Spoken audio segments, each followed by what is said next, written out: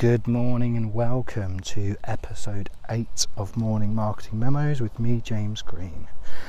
Last episode was quite a long one, so I'll spare your ears and keep this one quite short. And it's one that comes around sort of periodically and is, what's that phrase? Something that grinds my gears. There's not much that grinds my gears or gets me annoyed, but this one sort of does, and it's when some celebrity or influencer is complaining about a social media algorithm.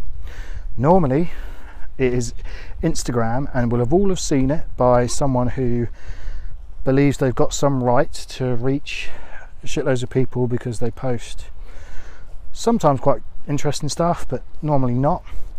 And they'll go, "Oh, I don't get it. Instagram's just hacked my reach down. It's just decreased all my reach of my post and my followers aren't seeing my content. Only 5% of people have seen it, whilst normally 10%, and my impressions have gone way down. I must be shadow banned."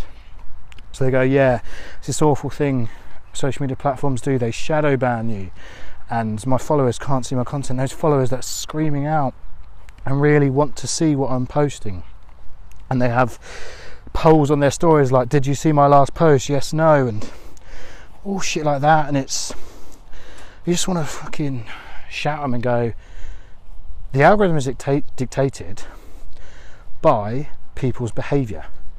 If people aren't stopping and engaging and even looking at your post and skipping past your stories, your reach will naturally decline. If for some instance you've got in a big scandal, or you post a salacious picture or something interesting, more people will stop, so your next few posts get a bigger reach and engagement, and therefore you get a nice ego boost. Okay, but the truth of what happens is it's not often that people are shadow banned. It's that they are putting out shit that no one cares about, and it's not exciting or engaging or interesting, and so people and the algorithm can recognise that people don't care about it as much. So the next few things that people post out have a decreased reach. And yes, before people kick off, there are certain things that will lead to decreased reach, such as trying to gamify and hack the algorithm by, normally what you read in a blog post about increasing your reach on Instagram, if it's been written more than 2 months ago, the algorithm can punish that. Not severely, but it can punish that. If you're talking about very hot topics as well, that has sort of a positive and negative effect, because if you're talking about things that are very topical and controversial, it's more likely to get more engagement and resonate with people. However, the algorithm might ban things with certain keywords in, such as corona or PPE, or anything to do with race and religion. But it has sort of a counterbalancing effect because the engagement's normally through the roof on those things anyway.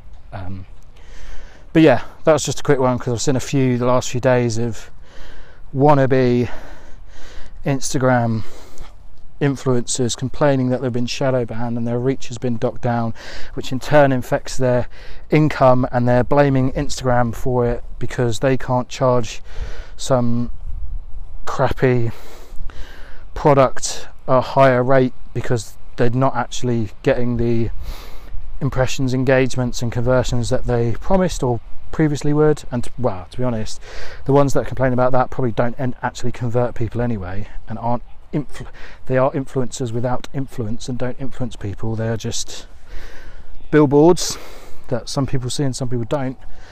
And yeah, I mean, get over yourself. Just, Instagram is free to use.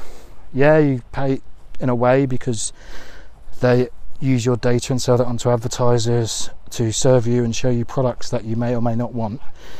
But if they're so worried about Instagram's reach being affected and it affecting their livelihoods, is like, go and build a more stable livelihood, income and business, because relying on Instagram reach and the impressions you get off your post is not a good way or healthy way to like get your income or your happiness at all either. And yeah, it's sad that a lot of these people on reality shows do end up having issues, mental illness and things like that, but it's not their fault, but it's not the platform's fault either.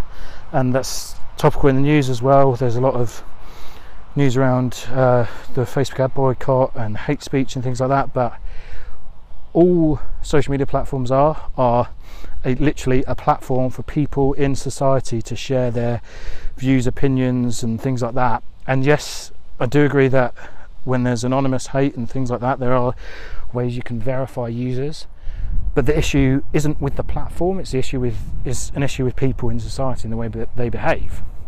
It just sort of brings it to the surface and shows people that whatever they would chat about in their private messages or in a corner of a pub or restaurant, it shocks people that people can see it now because it's online and it's printed in words in front of their face.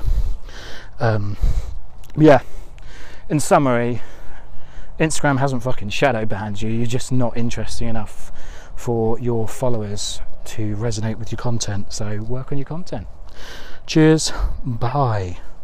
Oh, and I'll quickly add a nice little thing. That was another episode of Morning Marketing Memos. If this resonates with you at all, or you enjoy it, or you want to leave me any feedback, positive or negative, just follow on Instagram. It's evergreen.